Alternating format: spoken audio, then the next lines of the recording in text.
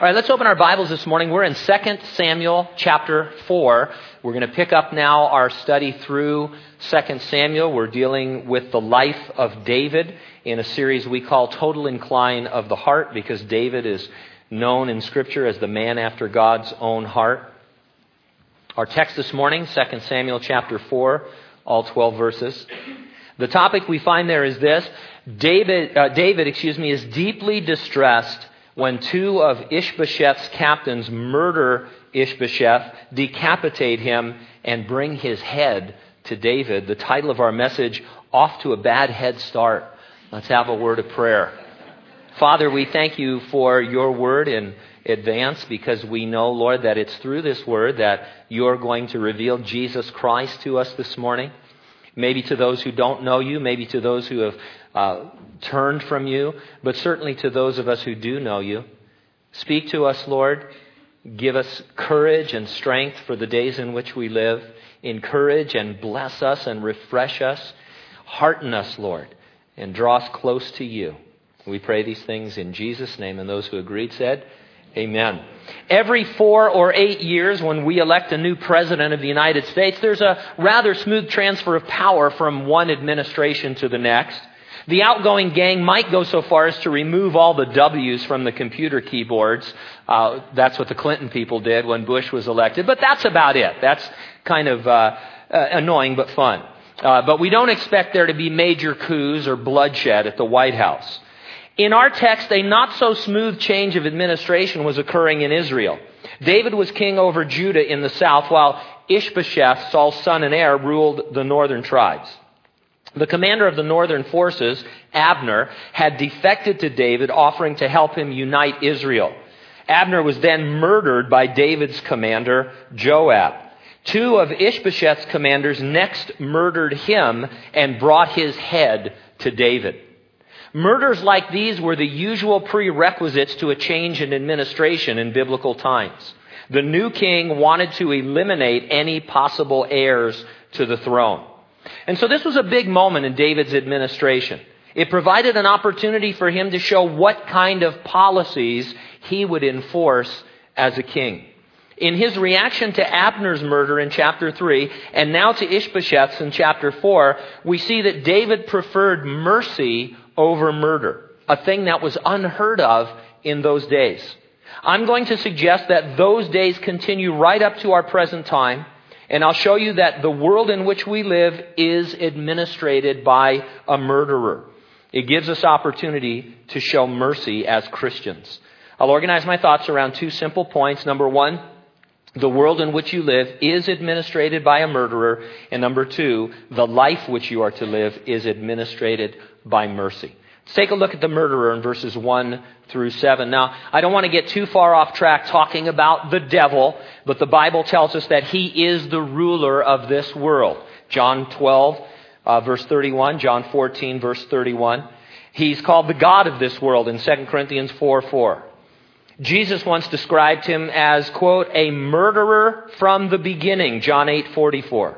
He was probably referring to Satan's part in the first murder. Cain is described as being of the wicked one, of Satan, in the killing of his brother. Or perhaps Jesus was referring to the fact that in tempting Adam and Eve to sin in the garden, Satan was ensuring the death of every human being who would be born from them. He knew that the wages of sin is what? It's death.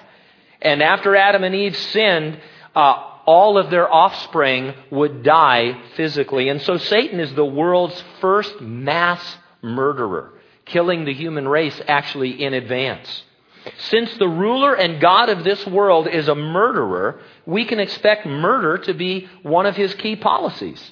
Given the opportunity, we're talking actual murder, such as in Nazi Germany, as Hitler and Himmler were deeply affected by satanic influences as they carried out the Holocaust and were responsible for millions of deaths worldwide.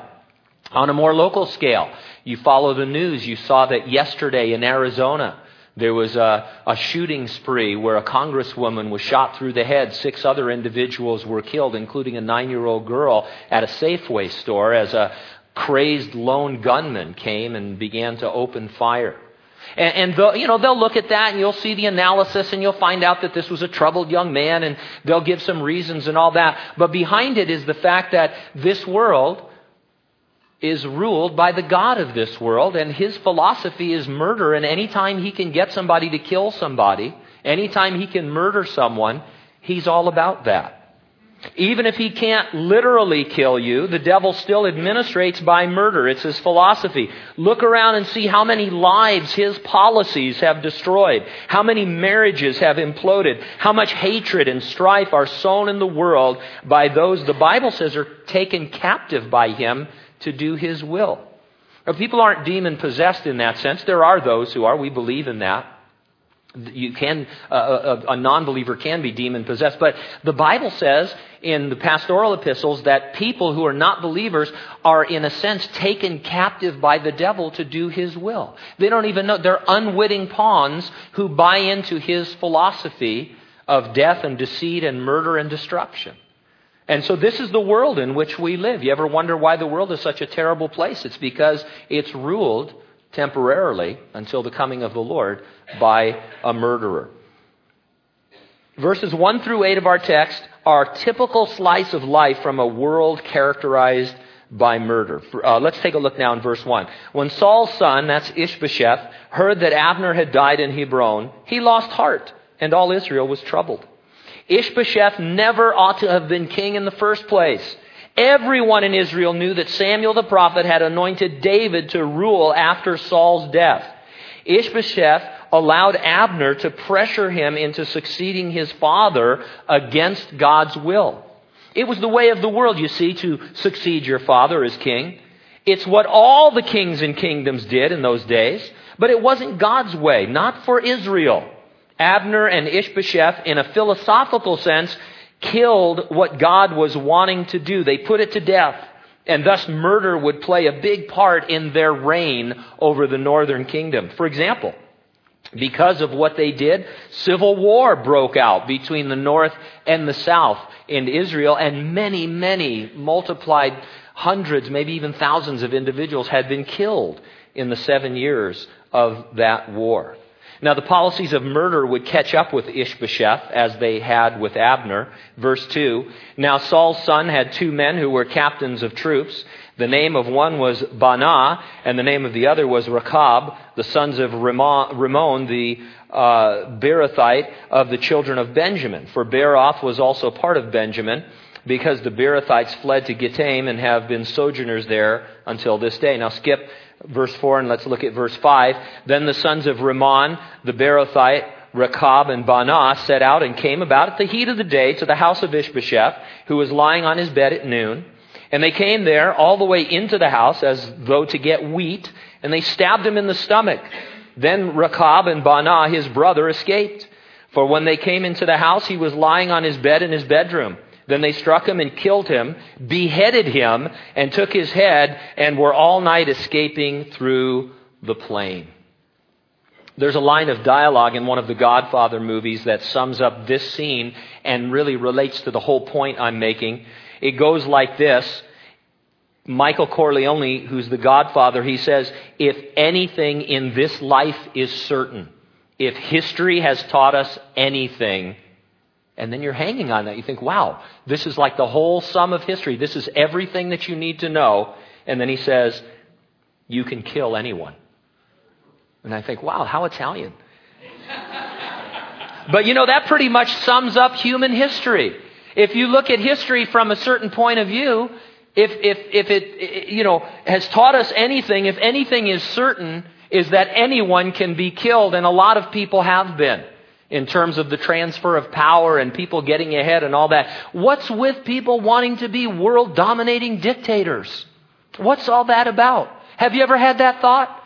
Did you ever wake up and think, I want to be a Napoleon? I want to be a Hitler. I want to take over the world. I want to be Alexander. No, I mean, it's crazy. And so history, from one point of view, teaches us that you can kill anyone. Now let's look at verse 4. Jonathan, Saul's son, he had a son who was lame in his feet. He was 5 years old when the news about Saul and Jonathan came from Jezreel, and his nurse took him up and fled. And it happened as she made haste to flee that he fell and became lame. His name was Mephibosheth. Another Bible name that's right there available to you if you're thinking of boy names. And there's a lot of stuff you can do with that. You can call him Seth for short, or Bo, or Mephi, I guess. It's not going to be the most popular name of 2011, but, if you're looking for a name that's out there. I suggested this to a couple recently, and they said, oh, that's lame. But anyway.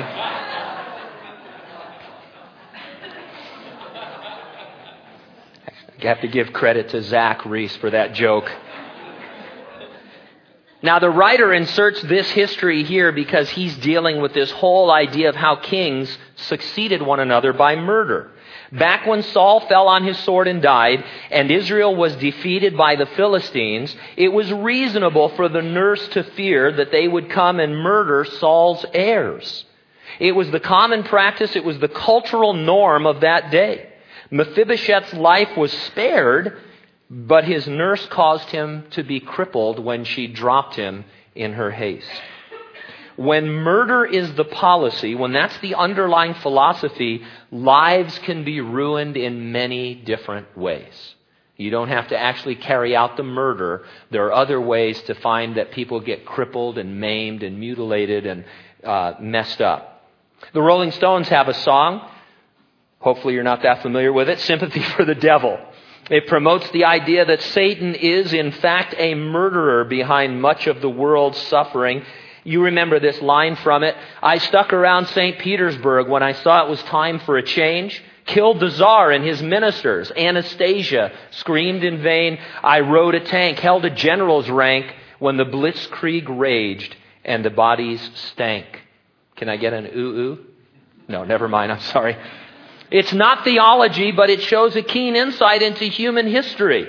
But it isn't just history in the big, broad strokes. The policies of murder permeate our everyday lives and interactions. The Bible says we wrestle not against flesh and blood, but after all, against principalities and powers, the rulers of the darkness of this age, against spiritual hosts of wickedness in heavenly places. At home, at work, in school, sometimes even in the church. We as Christians will be confronted with those who prefer murder on some scale. We must reply in a way that is consistent with Christ.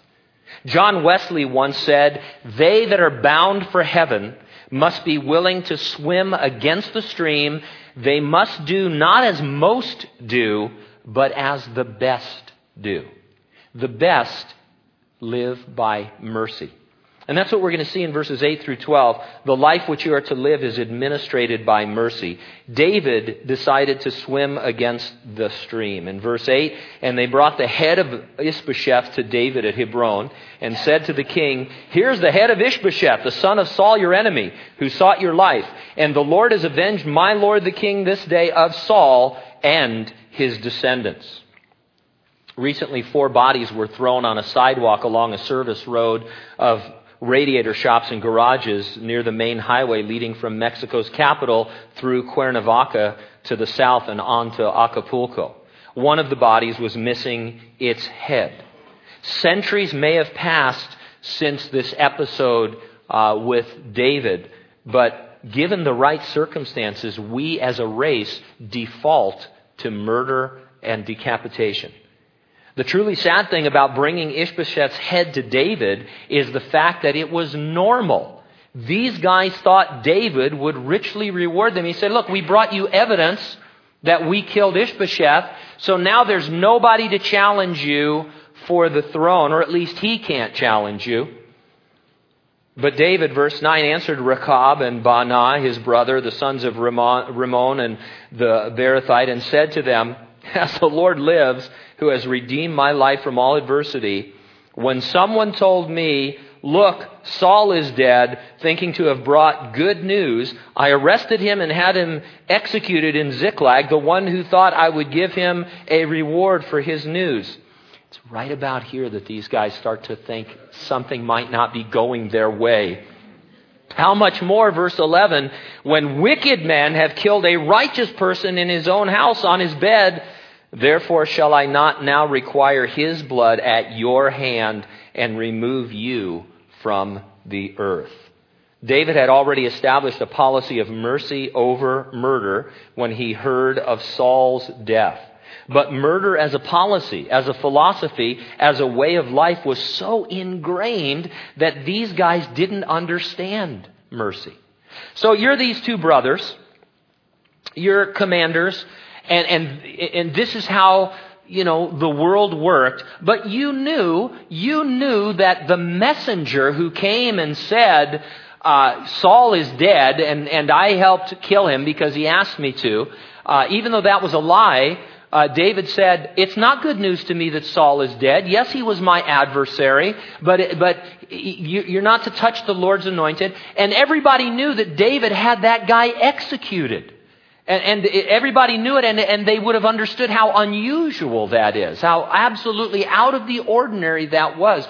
But these guys were so bent on the philosophy of the devil, on murder and mayhem, that they didn't consider that. They just immediately thought, well, we have to kill Ishbosheth now. Now's the perfect time. He's a little bit despondent. Everybody's kind of up in the air about what's going to happen. We can sneak into the house. We'll stab him in the stomach. How are we going to prove he's dead? We'll cut his head off, and we'll run through the plain. We'll bring his head to David, and man, can you count up the gold?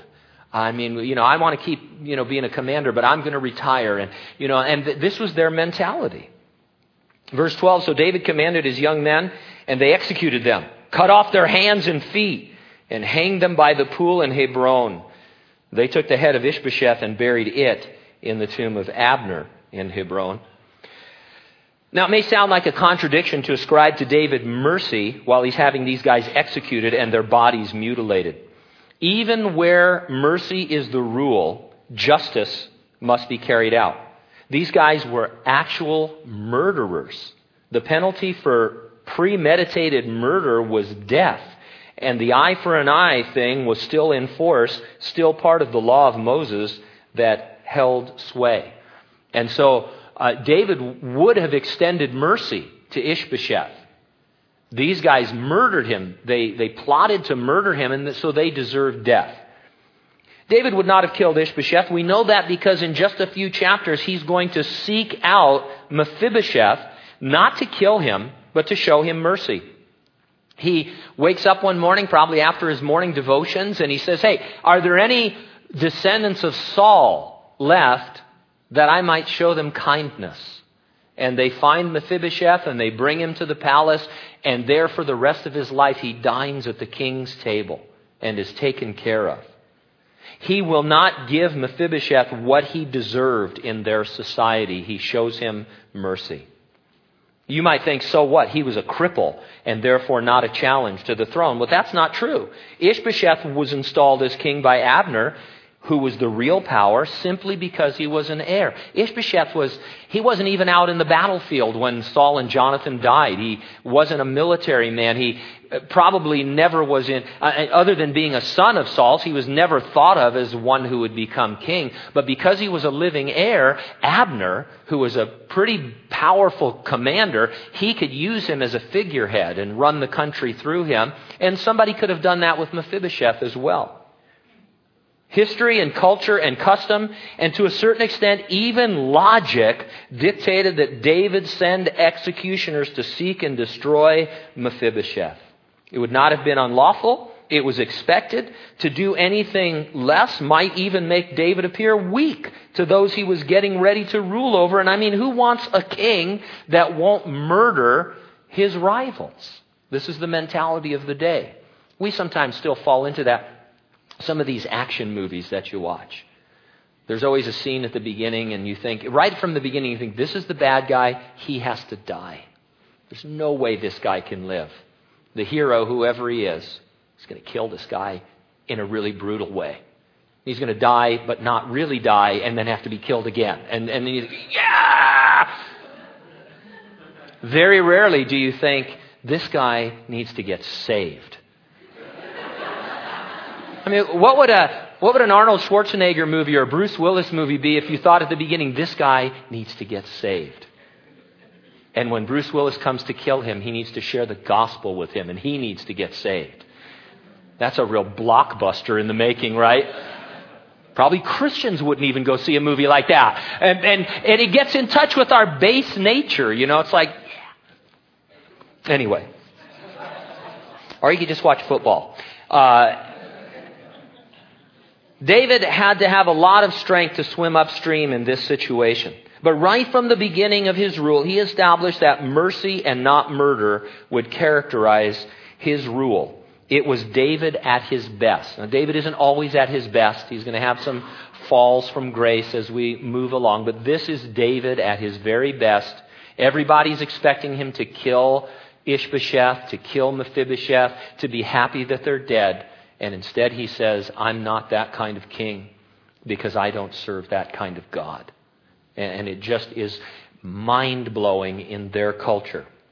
Here's some expressions you might be familiar with. You probably have used them. I know I have. Dog eat dog. It's a jungle out there. Survival of the fittest. Every man for himself. A lot of times, just, maybe you work in an office and people say, well, how are things going there? Man, it's dog eat dog out there. You ever really think about that? You ever seen a dog eat another dog? I hope not. It's gross. Survival of the fittest. That's like the gladiators in the Roman amphitheater. It's like, hey, one of you is dead. Whoever lives, that's great. You'll fight another day. Every man for himself. And so we have this kind of understanding that, we like to think our world is civilized. And it is to the extent that it's the rule of law. But it always breaks down. And given the right opportunity, people kill people. They may not start out that way. But they want to destroy you. They want to tear you down. And this is life. Some of you intellectuals have heard of Niccolo Machiavelli. If you haven't heard of him, you've been confused, like I have, if you've ever heard someone refer to something, especially in politics, as being very Machiavellian. He lived in the early 1500s. He's most famous for his book, The Prince. That book, here's a commentary on his book.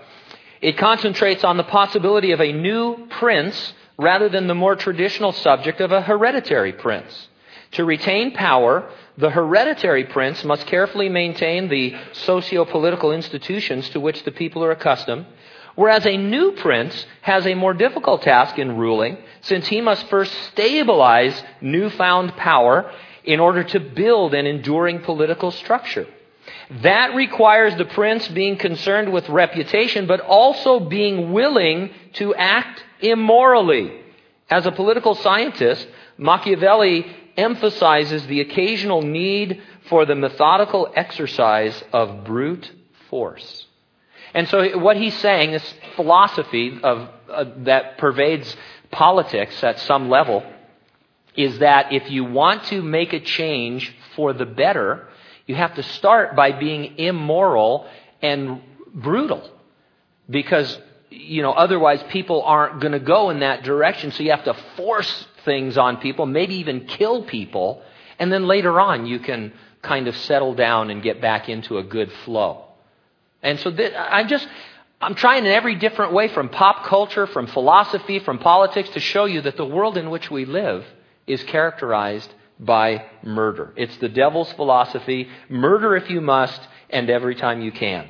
David swam upstream. So can you and I. Now we're going to find ourselves in one of two positions in life. Either we are the ones in charge of administrating something, or we are serving under some administration at work, at school, at home, in the church. Either way, we're called upon to show mercy whenever we're in the face of murder. In short, we're to act and react based upon the grace and mercy shown to us by the Lord Jesus Christ. Now, one of the things that means, one of the ways we do that, is by not always demanding our rights. I heard a pastor say once in his sermon, Jesus didn't die for your rights, he died for your wrongs. It was his way of focusing on the fact that we who are saved were once in danger of perishing eternally. When we were yet sinners, when we were the enemies of God, deserving of death and hell, Jesus came and died for our sins. He set aside his rights, as it were, and submitted to his Father, and came and was humiliated in order to purchase us out from death and sin and offer us eternal life. If Jesus hadn't, in a sense, given up his rights, we would still all be in our wrongs.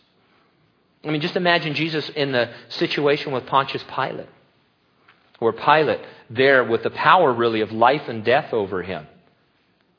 And Jesus, for the most part, kept silent because he was focused on going to the cross. He was giving up his rights, laying aside his right to deity in order to die for you and to die for me. And blessedly, this didn't happen. But at any moment, because earlier Jesus said, hey, I can call legions of angels to help me if I want to, but I choose not to. Jesus could have said, all right, that's it. This hand-washing thing you're doing, that's lame.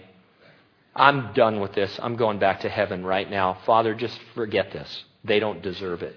I'm taking up my rights again. I don't want to die for the wrongs of these people. It sounds blasphemous, doesn't it? But then we come along and it's like, oh, I want my rights. I demand my rights. I have rights. And sometimes we're going to have to be like Christ. We're going to have to lay down our lives in order to show mercy. I've said all of this morning to make one very simple point. Your life exists in the context of murder. There are forces and elements that want to destroy your life. At every turn, you can join into that flow or you can go against it by showing the grace and mercy of Jesus Christ. I think we sometimes can forget that biblical Christianity is lived out in the context of very small, everyday situations and circumstances that give us the opportunity to reveal Jesus Christ to people. We need to get over thinking that things like love and grace and mercy and kindness and forgiveness and patience show weakness.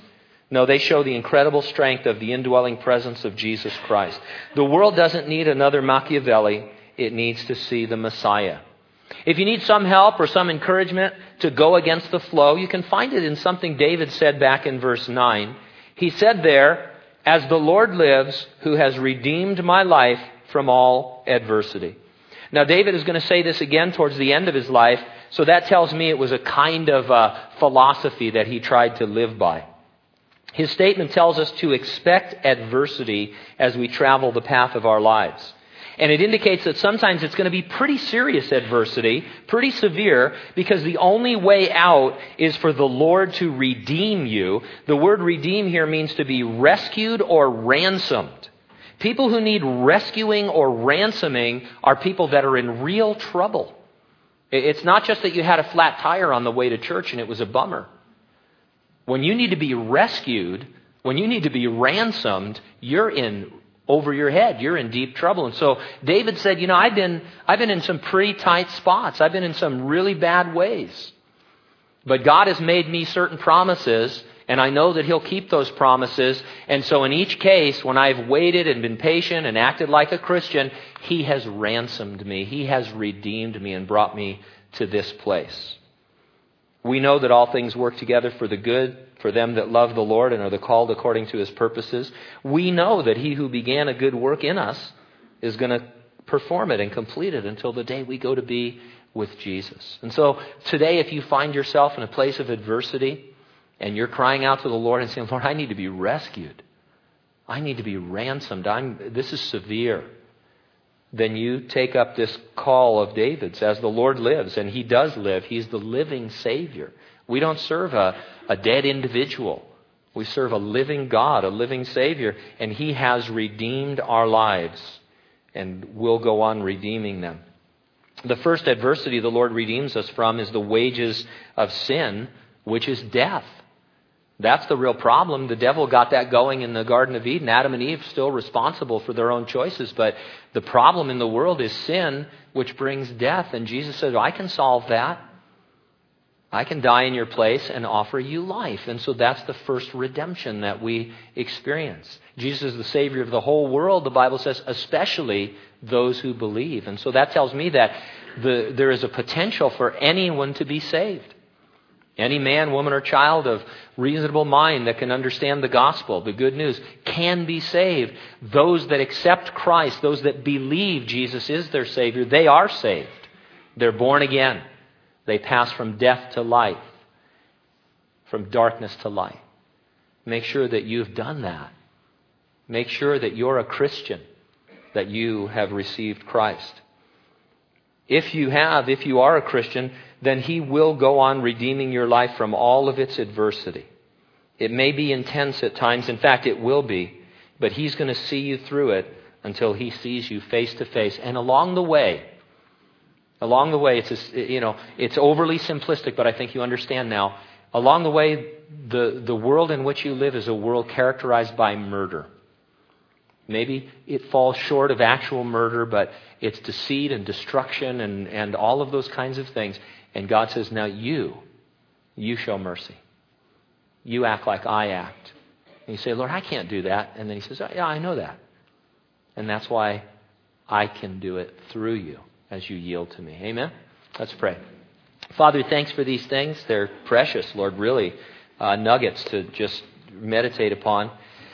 It's great to see David at his best, to go completely against the flow of society and culture and history, not just his local history, but the history of the world up to that point, which is the story of murder and destruction. And Lord, I pray that in small but significant ways in our experience, wherever we find ourselves, that we would be those who are the merciful and who show mercy.